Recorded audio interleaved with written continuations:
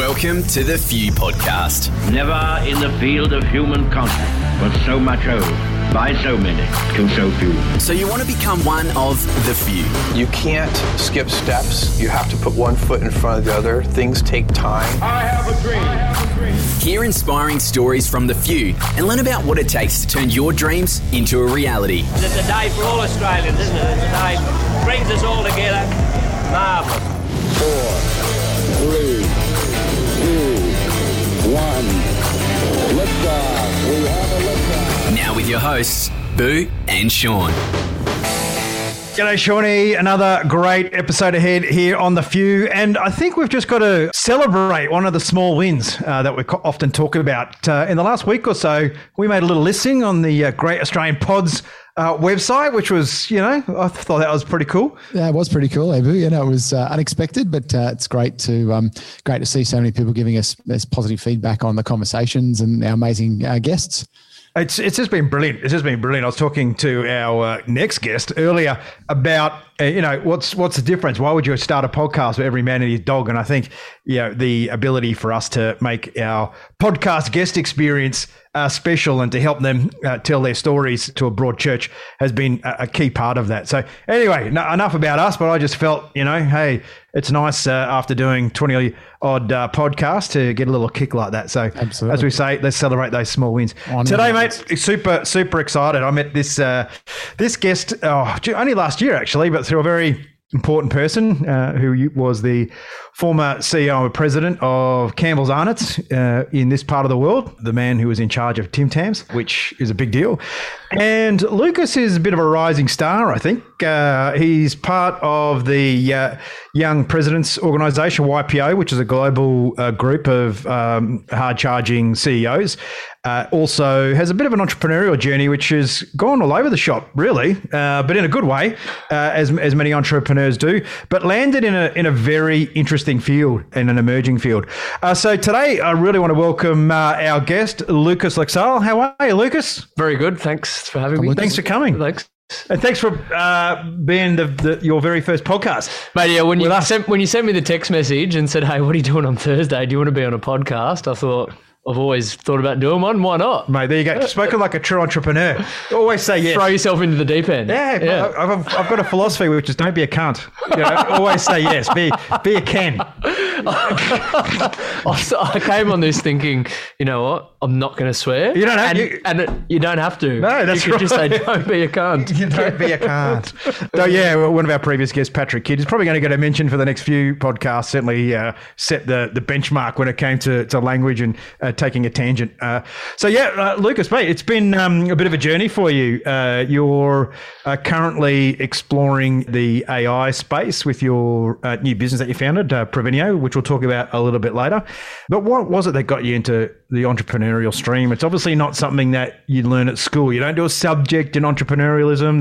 There's no higher education around entrepreneurship. They try to, I guess, bring out new courses. But what was it that flicked a switch inside your mind and you said, you know what? I want to go and put everything at risk, put all my money up and try and figure out how to start my own businesses? Mate, it's funny that you say that, there's no degree for it because I'm actually not degree qualified at all. I don't even have a year 10 certificate. So who needs them? Didn't know if you knew that before. Who needs them? I repeated year 12 of high school, mate. Just as bad. Maybe you got two. Mate, it was very, sort of young age. Grew up in a very loving family, and I wanted a dog when I was 8 years old. As you do. That's like a life ambition right there. Mate, for an 8-year-old. Dogs are great. That's up there with CEO of $1 billion enterprise when you're 8, isn't it? Yeah, that's right. And my parents told me to figure out how to pay for it because they couldn't afford it. So sort of from that age... Probably the best piece of advice a parent can give a child, isn't it? Mate, at 8. Yeah, go figure it out. We can't afford it. Basically. That was probably the moment that sort of lit a fire. And did you get the dog? I did get the dog, and unfortunately I had to put the dog down at 12 months old. So I do say in one hand, my worst investment in my life. And and on the other hand, it taught me everything about sort of business. That's serious. But I assume you had to do something Did your parents giving you the money for the dog? Or No. no. There's a bit of a story there. Bit of a long story, but I guess we're on a podcast. Hey, you're on a podcast. The longer, the better. Yeah, my father was both my parents are migrants. My father came over, and back in the day, you used to do an apprenticeship, believe it or not, to become a waiter. And, wow. Yeah, so my dad did an That's apprenticeship. high level. Mate, it's Yeah. crazy, right? And anyway, he was a waiter at the Hilton. And back in the day, a lot of the celebs, Sammy Davis Jr., blah, blah, blah, would go to the Hilton. Anyway, 1986, great year I was born. Great vintage. Mate, great vintage. My father was given a bottle of Dom Perignon 1986 by Sammy Davis Jr. when he found out my dad was so happy at work because he was having a kid. Jeez, he must have been a fantastic waiter. Mate, he's a very good waiter. Anyway, most of the Laxales, whatever we do well. Anyway, there was a bottle on the shelf gathering a lot of dust. And as an 8-year-old, I'm like, I was always an inquisitive child. And I've gone, we've got this bottle that's bloody dusty. And I know my mother likes to keep the house really clean. Surely it's worth a lot of money. Long story short, it was. She said, if you can figure out a way how to sell it, you can get the dog. So 8-year-old in the paper.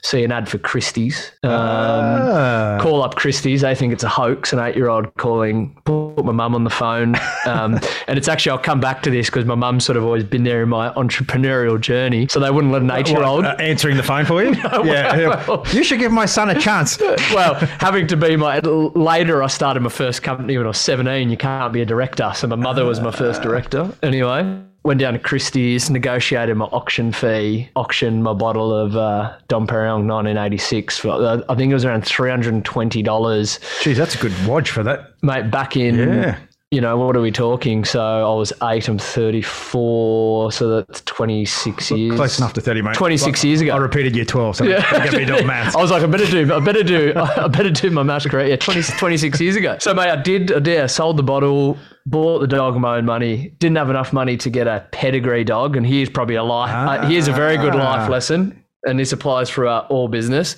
Pay cheap, pay twice. Yeah, right? Very true. Very true. Anything, good things are seldom. Did the warranty run out at 12 months? Was that the problem? Basically, couldn't afford the pedigree dog. Yeah, bought the dog and Rottweiler, and then unfortunately, mate, 12 months later, we had to put the dog down because it needed hip surgery. Which is a common issue with low-cost Rottweilers, isn't it? Yeah. Oh, it is. Yeah. So, mate, that started my entrepreneurial journey, and then through school, I just realised school wasn't for me. Because there's a lot of structure there.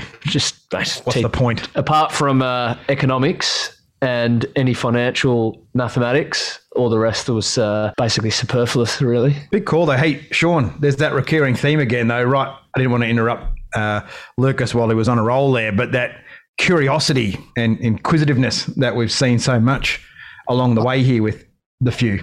I think it's also that, you said it then, Lucas, too. I had to laugh. I did a similar thing with I wanted a stereo. It was it wasn't Sony. It was like their higher level brand. There was like a higher brand that Sony had or something. And it was like a double tape deck and it was $200. And I was about the same age. I was 8 or 9 and I had to start going and find it. And then by the time I was 13, I ended up starting a car wash in my parents' front yard when I was 4 foot tall, driving cars across the park when they were finished. Imagine the council now, they'd have a field day. But what I hear is the common theme with people that truly just embrace entrepreneurship so young is the fact that the school is an inconvenience. Same with me. Yes, I finished year 12, but at the start of about halfway through, quarter way through year 11, I ended up dropping physics and 3-unit maths and took up woodwork because I had no interest in the actual schoolwork. And when people were like, I'm going to go to university to get a BA and whatever it was, I thought it meant a Bachelor of Attendance. It actually meant you just showed up. And I'm like, I hate being here. Why do I want to go and sit for another 4 years listening to people? And that's not how I learn anyway. I learn by doing. So many entrepreneurs, I've found that it's a disconnect between the education system and a disconnect with how I guess an entrepreneur is programmed. And I've been on the board of a Montessori school in Sydney for 3.5 years in the past. And I'm actually working with some people up here in Noosa where I live now to launch another school next year, which is much more entrepreneurial focused. It's actually about teaching the kids those skills, like you said, how does the economy work? How does making money work? How does saving money work? How does investing, not paying, as you said, pay cheap, pay twice? Like we don't get taught that. And so a few adults that could probably benefit from that school too, mate, to be fair. Yeah, that's right. Part of it will be open learning as well. The schooling is interesting. Yeah, I think you're on the money there. How did your parents deal with that? Because obviously, as a migrant family and wanting their son to be, are you just an only child? No, I got an older sister. Okay. Yeah, she's 5 years older. Yeah. So was there pressure to stay, or your mum was like, look, son, do what you need to do. Trust your instincts. No, it's my mother and my father always supported me wholeheartedly to do whatever I wanted to pursue. But there was one caveat: if you're going to do it, see it through. Yep. So, I was, very unhappy, did not like school, sort of as per Sean's point, sort of thought it was a bit of a waste of time. What am I doing here? Let me at it. Let me at it. I was sort of at a bull at a gate. Let's just say if it was a BA for attendance, I got a NA for non-attendance. I think I had about 100 days a year off every year. Yeah, wow. And just wanted to be, I was researching things about ways of starting businesses and ways of making money. So, my parents backed me to do it. And the one caveat was whatever you do, stick at it and just do keep it right going. And commit. Yeah. So what was your first real entrepreneurial venture, like something that generated a profit? So left school when I was 16 in year 10, worked for my family business with my dad for a year or so, and absolutely hated working day to day with my dad. So what was that? So he obviously made a transition out of being a waiter, did he? Yeah, he did. Yeah. So he had a contract cleaning business doing like office buildings and hospitality, etc. Back in the day, it was actually a decent business, and worked in that doing sales as a 16-year-old, which you turn up to try and sell, to people that are 40 or 50. It was a very interesting. That's a real get thrown into the fire scenario. Yeah, into the hot pan. Yeah. Signed up a couple of big deals, actually, believe it or not. I think they would have thought, young guy, that persistent. And saving up for a dog. Can I have a cleaning deal?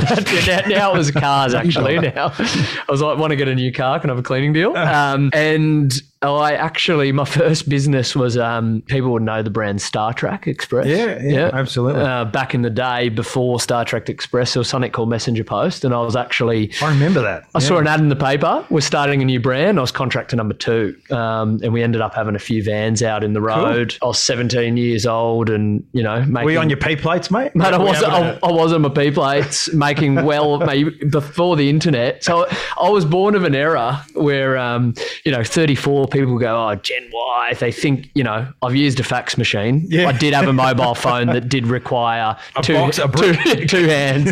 So I've lived this world between the two. I'm still to this day, I don't know if it's what a dial-up tone on the internet is. That's right. Ding, ding, ding. I still don't know if it's a good thing or a bad thing. But, before then...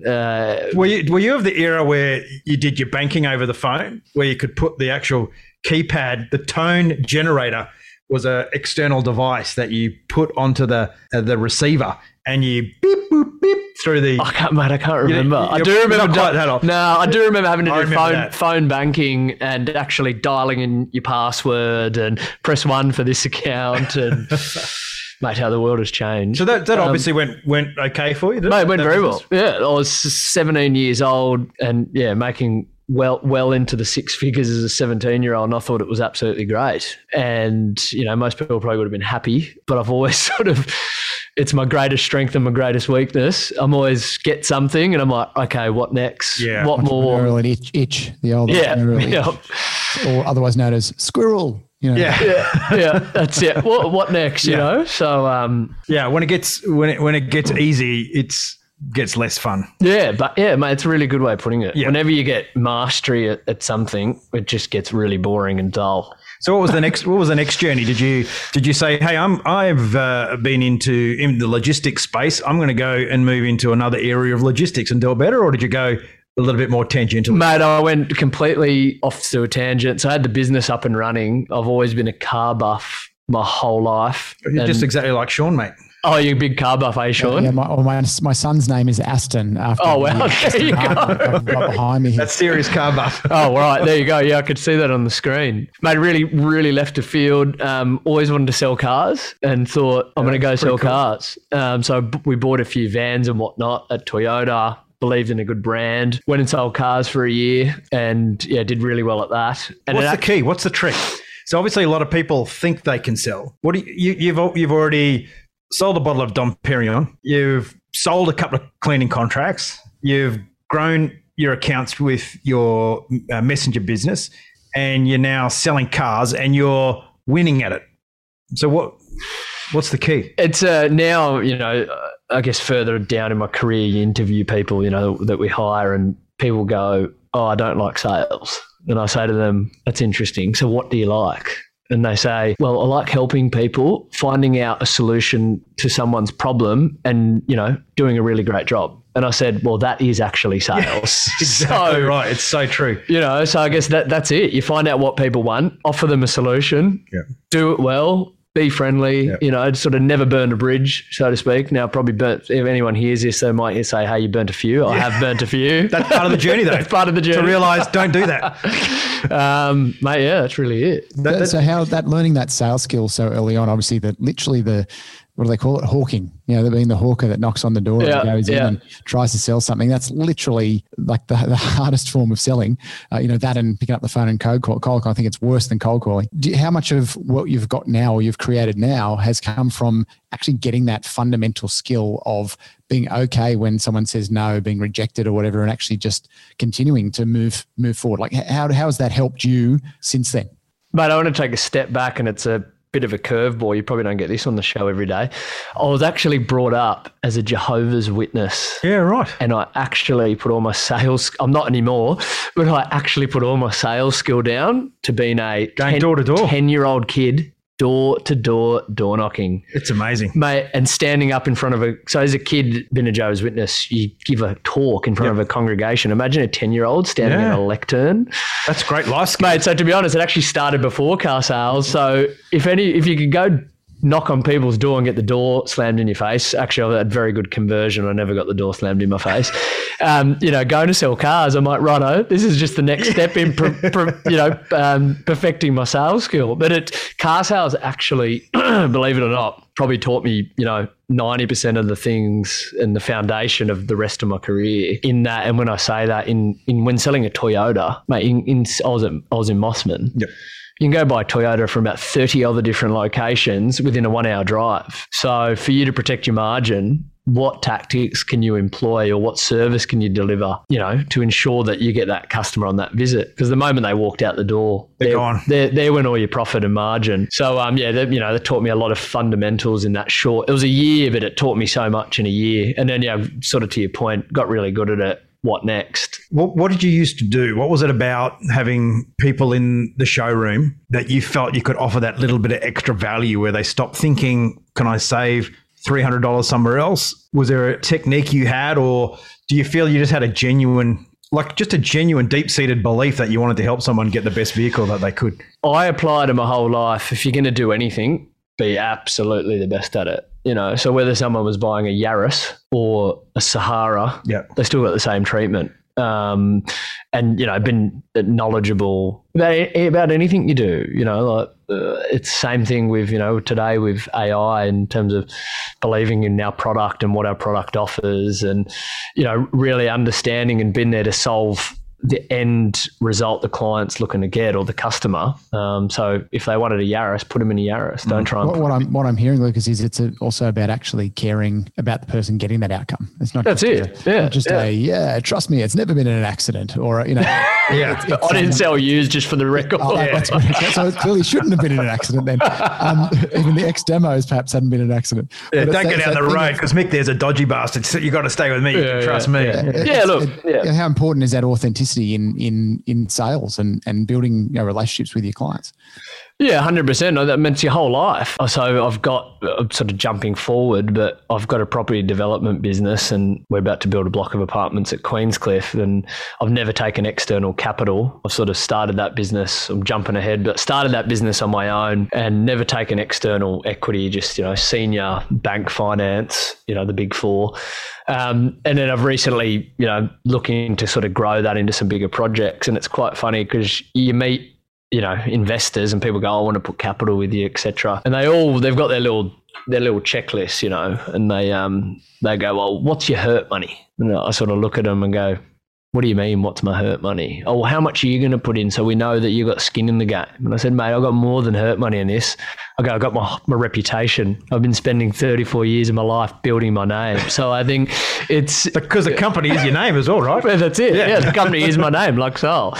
But, just coming back to your point, it's your reputation and building and actually delivering what you say you're going to do and offering people the best outcome and actually delivering, I'm repeating myself, but delivering what you say you're going to do, believe it or not, very, very rare out there. No, and it's a powerful tool when so few people commit to things and deliver. When I left the Air Force and started my first business, and you would talk to people and you'd leave the room and you go, we just did a deal. They just said they're going to do a deal with me. And then you'd go back a week later and they're like, what are you talking about? Do we even talk about that? I'm like, but you said. And it was a hard journey to learn that so many people just say stuff. Oh, mate, it's very rare. I mean, that's how I got to know Umit. I don't know if he told you the story, but yeah. And Umit was the boss of Arnott, Mr. Tim Tam. I mean, it's just, we shook. He bought one of my developments and we didn't agree on a Friday contractually, and then we agreed on Saturday morning and shook hands and had a verbal agreement, which is in property at an auction pretty much unheard of. Yeah. The agents thought I was absolutely mad. But, I believed him and shook his hand, and that sort of started a friendship 4 years ago. Yeah. And so it's very rare people doing what they say they're going to do. Absolutely right. Absolutely right. And key to success as an entrepreneur. But look, your journey, Lucas, you've been an entrepreneur, then you've gone to work for someone, then you'll be back an entrepreneur, you've gone to work. Where did that journey go between doing your own thing and then working for, I can tell you now, inside that structure? I can tell you now, I'm definitely not working for anyone else. So, one of your, again. One of your questions, I think was, do you consider yourself successful or something like that? I remember you saying it could potentially be a question. And it's like, well, it's to never have to work for anyone ever else again. So I've finally done that. So I sold cars, and then I met these people that I sold it. It's funny, I've actually never applied for a job in my life, which is a very weird thing. So I met these people that owned a large IT recruitment and professional services business when I was 20 years old. They said, you'd be great at it. Do you know anything about IT? I said no. Barely knew how to use email. And you can make a lot of money. I said, what's a lot of money? They said $200,000. I'm like, oh, it's a lot. Say no more. Say no more. Yeah. Where do I sign? No, actually, I stayed on. I'm a man that likes to finish things. I was only 6 months into Toyota then, so I've mastered it, then went across. And long story short, got into IT recruitment, and then I started off as a trainee. And then within 2 years, I would have been top 3 in the country, and built a business that was doing about 15 million a year in revenue, just my little business within the business. So they all operated individually. And my biggest client was Nokia and Vodafone. Yep.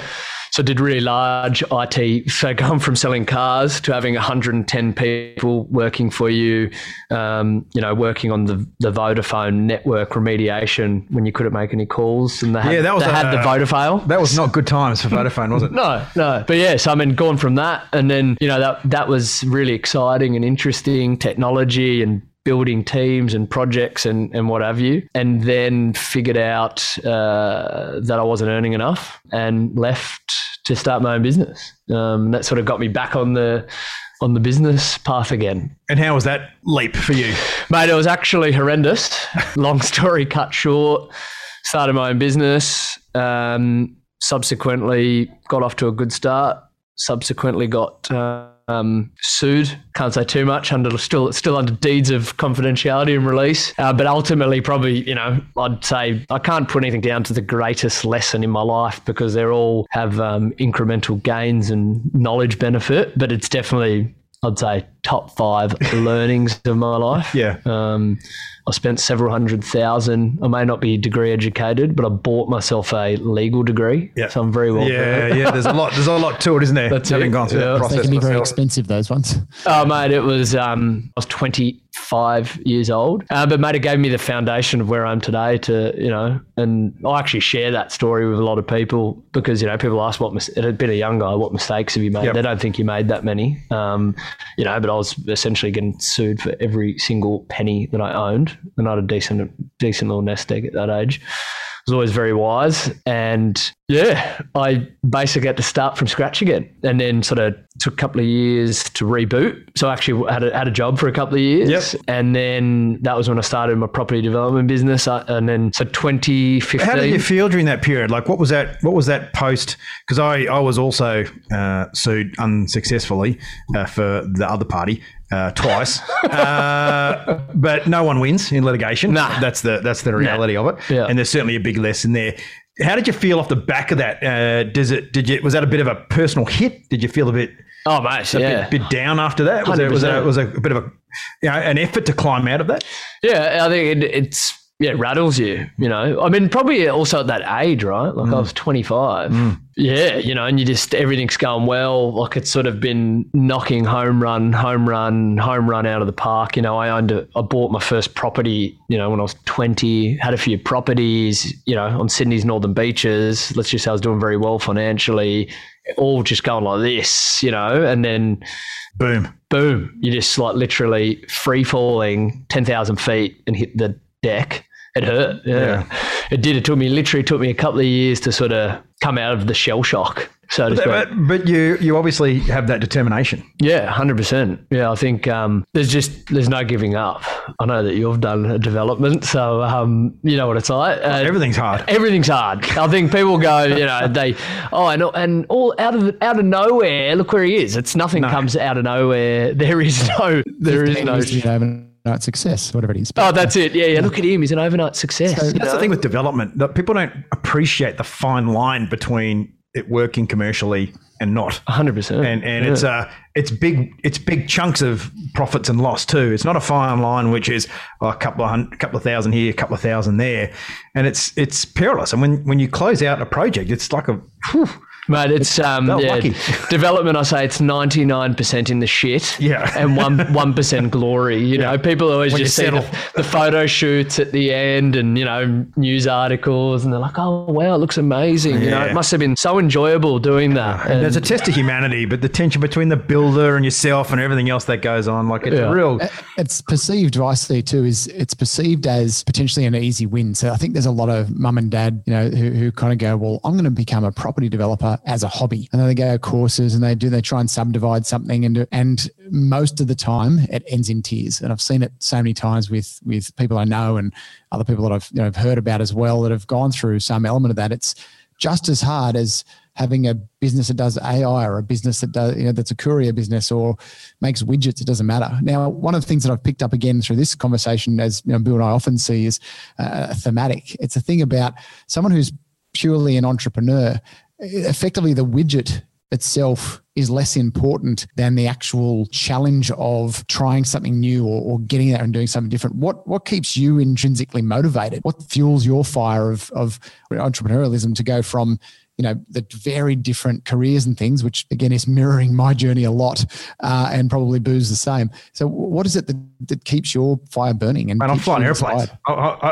Again, 16 years and got a job. Someone's paying your salary to fly. You know, but that's because it's something you love to do, though. I know, but it's still something you would never have thought you would actually do. Like 16 years later, you don't. It's just so fucking random. Like flying planes again. Yeah. Well, it just every step is random. Like there's no way when you were doing your messenger and parcel post stuff that you said, "I've got a clear line of sight to getting into IT recruitment, automation and AI in 14 years." It's funny. I was speaking to someone this morning that I hadn't spoke to for about 10 years, believe it or not. And they go, "Oh, I can't believe, you know, they've seen Prevenio and they've seen my property business, and I can't believe where you are." And I said, "No, neither can I." You know, I said, if you asked me for 10 years ago if I'd be here today, I'd go, no, you know. But I think it's just, for me, what drives me, I guess it's that constant, for me, it's I have a need internally, been sort of from my youth, you know, my childhood, to be successful.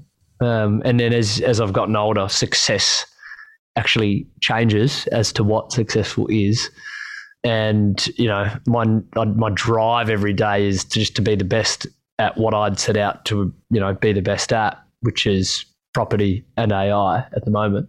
I say at the moment because who knows, as we just said, who knows what will be happening in 10 years. Yeah, exactly right. So it's just, if you know, whatever I'm going to do, just to be the best at it. And, you know, success for me now is about having freedom. So I read a book as a kid, never read many books, still haven't read many books, read a lot of town planning instruments and contracts. Generally like to only read. You love a contract. I love a contract. Even coming on the show, it's all over the contract. I actually called him yesterday and I go, listen, there's one thing in this contract I've got to cross out. Mate, clause 13A249. I just want to have a chat. I'm like, whatever. Scrabble it out, mate, whatever. I only like reading things that make me money or potentially could make me money. I just lost my train of thought. That was really funny. Book, yes. Was Robert Kiyosaki, Rich Dad, Poor Dad. Oh, yeah. That was like one that read it really young. That, yeah. Like I would have been like 12 or something. Don't exactly remember what it was about, chapter and verse. I do tell a lot of people to read it. But it's, you know, in essence, don't spend more than you make and get your money working for you. Yeah. So, you know, for me now, it's making my money work for me and also giving me the freedom to do things I want to do. You know, so like this year, I've probably spent 13 weeks, well, not even this year. Since June, I've probably spent 13 weeks in Byron. Yeah. Like, you know what I mean? Yeah. Just whenever I feel like I need with your binoculars. Chris, where are you? You know, whenever I feel like I need to get away and recharge, boom, I'm just off. You know, so having that freedom, and we've got a 1-year-old now. He's 1 on Sunday, little Raph. You know, just being able to just, all right, well, I'm not going to go into the office today. I just felt like it, you know. So for me, it's not about making $1 billion. It's about, you know, having freedom, being able to support friends and family, make other people around me successful, and just make a difference. And, you know, look, I'm not a humanitarian or Greenpeace, but it's to make a difference in terms of to lift people up around me who could then, in turn, they might want to go and be a humanitarian, and then they've got the means to go be a humanitarian. Yeah, no, it's important, and you can see that, Sean, that selfless dream that runs through success. It's almost part of that the evolution. You go through more so through the selfish piece when you're younger. I'm going to, you know, take on the world and make more money and do this. But what I've seen again as having been in, you know, the business space over 30 years and worked with plenty of people and having had my head up my own rear end for a long time too, is you actually, you do really see people get to that point where when they've got enough. And it doesn't have to be a private jet and 7 Ferraris in the garage, but they've got enough to sustain them for the things they want to do, a bit more choice and freedom. It's that thing of, well, what else? If this is success, then it's not actually it's meaning, enough. I think, isn't it? It doesn't have the meaning. Yeah. Transition into meaning, I think, is a big point. And I get a really interesting point you made, and I think where the 20-something entrepreneurial bandwagon, which seems to be getting more and more momentum for less and less effect, is make money to spend money. And obviously that was the opposite to how your relationship with money. Oh, 100%. Yeah. I mean, I was in my very early 20s earning basically nearly on the way to 7 figures a year. And we lived in a 47 square meter apartment. Drove a Corolla with wind-down windows, 5-speed. Did you get that from your Toyota days? No, managed to negotiate. I didn't, but I've always loved Toyota, and I know that the cost of TCO, total cost of ownership, would be very low, so it fitted my financial model. And mate, I took a packed lunch until I was 30. That's a huge lesson, mate. That's impactful right there. So I think it's, you know, people spend far this day and age. I mean, it's scary, the amount that people spend beyond their means. Yeah. Well, the world's engineered for that now, isn't it? Well, it's it, yeah, because I see it on Instagram and they see it on social media. Personal loans, you know. Yeah, Afterpay. Yeah. It's the impact of compounding, as you say. I mean, if you took a packed lunch till you were 30 versus someone spending $10, $15 a day on lunch and coffees and all other stuff, you add that up over 10 years, that is a substantial amount of money, you know, that 100%. Aren't willing to make the sacrifices that's required to have those little 1% incremental, you know, things. You're putting it away, you're putting a bit away, to be able to do that. And I was crap at that for the first, 15 years as well. It was just horrendous. Still buy too many coffees. How much of that journey did you share with your wife? Mate, a lot. So we've been together since since I was actually I had my 21st birthday. Yeah, I celebrated that with her. So I've been with her for 13 years. That's awesome. And how important is it that you both buy into that as a 100%. As a life, as an ethos? Yeah, Jess is she's super hardworking. She's actually working on an app as we speak. She's a primary school teacher, and she's like Jess, for instance. I've been able to, through what we've done, I say together, but ultimately been able to support her now to go build an app that will ultimately change the way that kids learn. Well, you made a big decision in terms of where you're going to live based on just getting the job that she wanted as well, right? So you prioritised. Yeah. You built your dream house, didn't you? Didn't you build your dream house, design and build your dream house? Yeah. And you never lived in it. Yeah, that's basically, 100%. Yeah, so North Balgowlah, great suburb. Great suburb. Hidden gem. Very, very close to everything. And Jess she went back to uni, become a teacher. I don't know if you've heard, but it's very hard to get a full-time job as a teacher. Oh, absolutely. In an urban environment, sort of. Yeah, in the city, in the northern beaches, everyone basically wants to be a school teacher so they can go surf at 3:30. She applied at a load of places and then got the school in the Sacred Heart in Mona Vale. So then we basically sold up so she could be down the road from work. So now we live in Mona Vale, not North Balgowlah. I do love Mona Vale, but I do curse it when I have to drive to the city. Oh man, it's a killer. Oh mate, COVID. Horrible. The best thing that happened was COVID for traffic on the Northern Beach. I know. It was great. It was amazing. It was absolutely amazing. Try the Cromer to Nowra commute, mate. Yeah, oh mate, that'd be awful. You'd be getting up at sort of 3:30 and leave it at 4:30. It's a shocker. It's a shocker. So started property business. You sort of kicked some goals in the property space, did a lot of things. One of the things that really eggs me on is when people tell you can't do something and it's actually not possible. That's a red flag to a bull for me. I love proving people wrong, probably from school when I dropped out, as they called it, and said I was a good drive. Yeah, mate, the fuck you drive. Yeah, it drives me. So people said you can't build a luxury house in 3 months. We built a luxury house in 3 months. Yeah, wow, that's epic. Mate, yeah. So we've got some pretty good records actually now. We're trying to do another one by building an apartment building in under 9 months. Yeah, fantastic. So I'll let you know how that goes. I know you've built something pretty quick. It's all about speed. Speed, velocity. That makes a huge difference on your margins, right? Mate, massive. Cost of finance. Yeah. And also I've been an entrepreneur and squirrel. I've got a short attention span. So if it takes too long, I'll lose interest in it. Not at all, as long as I see it through. 2018, property market in Sydney was a bit sort of wavy. And we became landlords instead of developers. So we had no turnover. I liken that to, eating Sakata rice crackers. That's when you're renting properties, and selling properties is Dom Perignon and caviar, And I know I'd much prefer Dom Perignon and caviar than Sakata. So I thought, righto, haven't started enough businesses. Let's just start another one. So 2018, August, started Provenio. And that sort of started as a bit of a time filler. And fast forward on Provenio. So, we're 3 years old this August. We delivered a very large project for one of the large telcos. Won't name names because it's just been completed, but we started the business, 800K revenue in the first year. And then the end of the second year, we did 6.4 million in revenue as a startup. So a big jump there.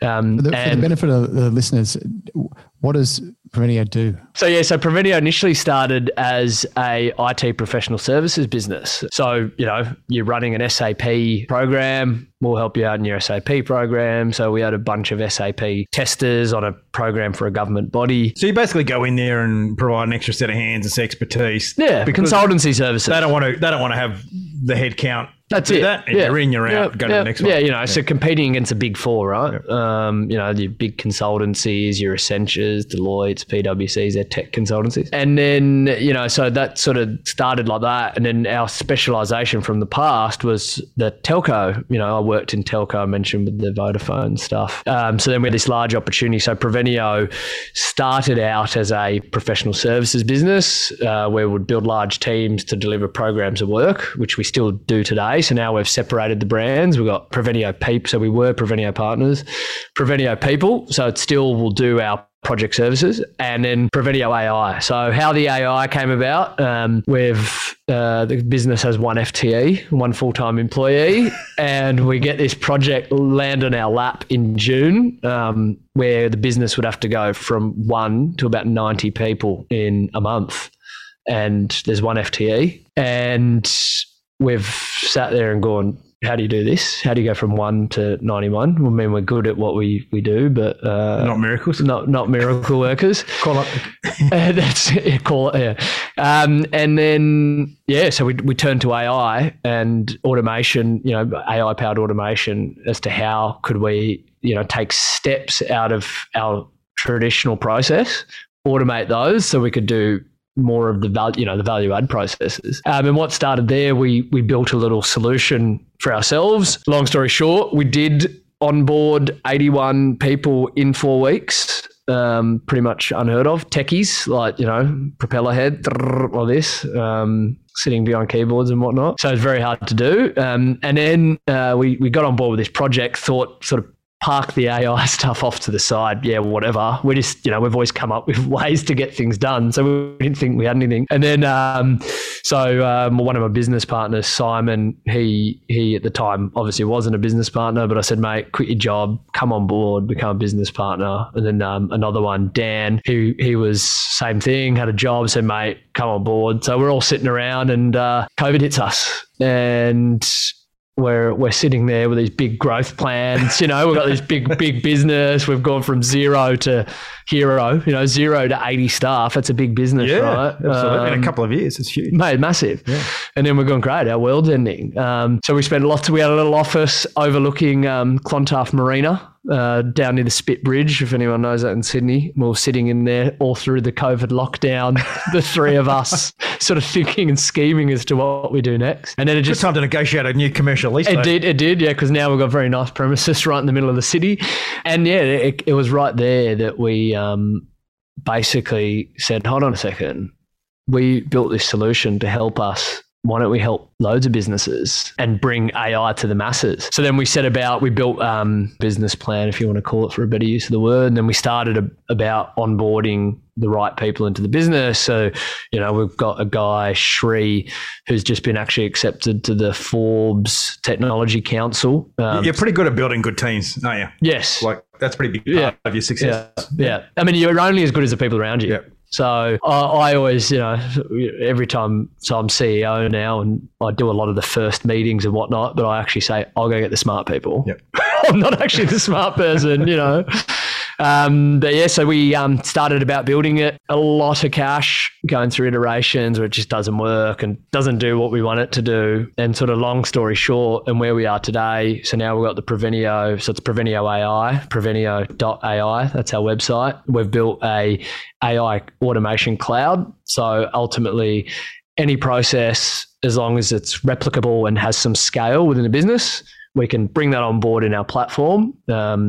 We will map your process, we refine your process, we automate it, we train you guys how to use, the user, how to use our platform, and then starting people on their AI and automation journey. Having worked with you guys for a few months now and working towards a specific outcome with a specific client, what I've learned about AI and automation, what's really impressive is basically if it's mundane and it's done by a person, you can pretty much automate it some way, shape or form. If it's on a PC device, I'm sure there'll be that we've already got AI and automation in mining and trucks and that sort of stuff. But I think people underestimate how much time and inputs go into their PC, their laptop, their platforms, and really a lot of the stuff can be taken out of your hands, right? And done in an intelligent way. 100%. We're in this second industrial revolution. When they had blacksmiths to steel mills, this is where we are right now. In digital space.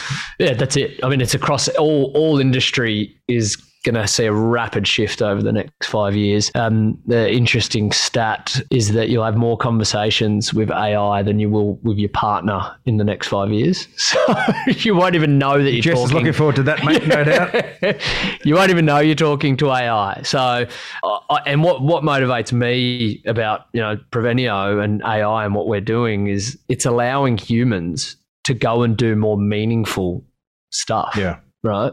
That must be a challenge, though, when you look at how the world works and how globalization works. That's I mean, there's a big uplift in humanity that you would hope coexists with that in terms of, we just had a podcast earlier where Andrew McLeod, he spends his time in the environments, which is low socioeconomic, offshoring, that sort of stuff. So, you would hope that along with this, there's a broad range of solutions that come with it, and that we do see this big lift in capability in some of the poorer areas.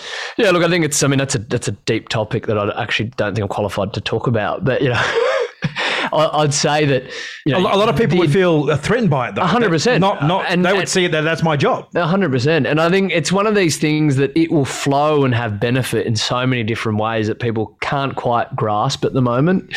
For instance, in terms of lower cost of delivery, it will bring things to reach of people that couldn't have had them before in terms of health benefits. Yeah, once it starts to get into medicine, once you start... Well, it is in medicine. So, I mean, a company, probably, I'm just censoring what I'm saying.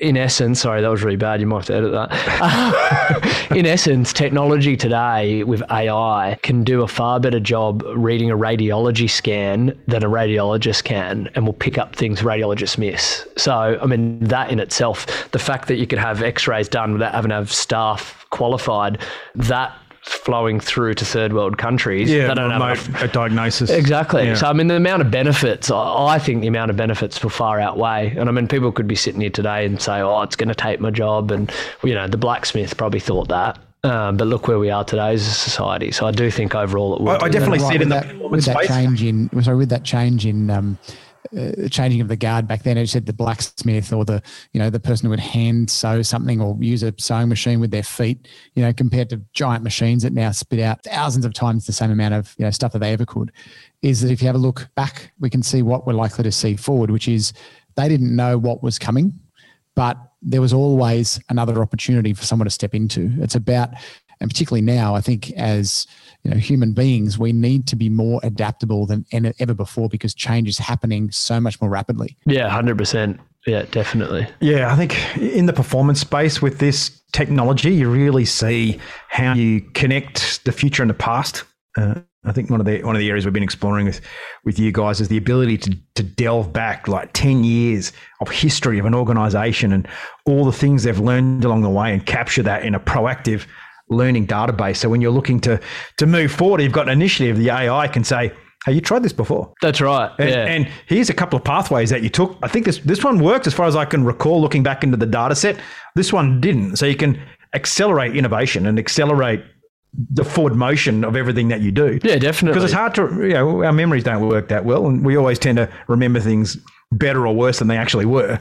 Whereas the brain, that's a whole other topic. But yes, the brain does trick itself into... AI is kind of logical, right? It just looks at the facts. Look, that's it. It won't lie to you. It doesn't steal, doesn't take smoke breaks, doesn't email its friends. It's just simply there to do whatever purpose you've set it up to do. But didn't Facebook's AI just disappear on a bit of a tangent? Didn't it start to go a little bit rogue? I guess it does come the complexity that humans do build the AI. So, but I suppose if you got the right ethical frameworks in place. No surprise that it was Facebook's AI then that went rogue. Well, yeah, Facebook's a whole other topic. There's a thing we talk about with our business owners in our inner circle group, and the same thing when you're a business owner, you got to focus on the $500 an hour value tasks and not the $25 an hour ones. And what I like about even just technology and automation, where you have your automation systems and systems connected together by Zapier and other APIs and things, that the amount of time it actually saves already in those processes. But adding that other layer of artificial intelligence to intelligently respond and help to save the time for your team, it's lifting you, as you said, your team members have a chance in a business now to work on things more meaningful, more valuable. So their ROI for their hourly rate is going to be higher because they're not doing stuff that's technically just, tapping away on a keyboard. That if we can get technology and AI, when we get it to cover that off, it's going to be a lot more enjoyable as well. And it's one thing that I've seen too is that as the lower level tasks drop away and the systems and processes start to take over it, that people do find a lot more enjoyment in what they do in the workplace. Yeah, definitely. Can it clean my house, AI?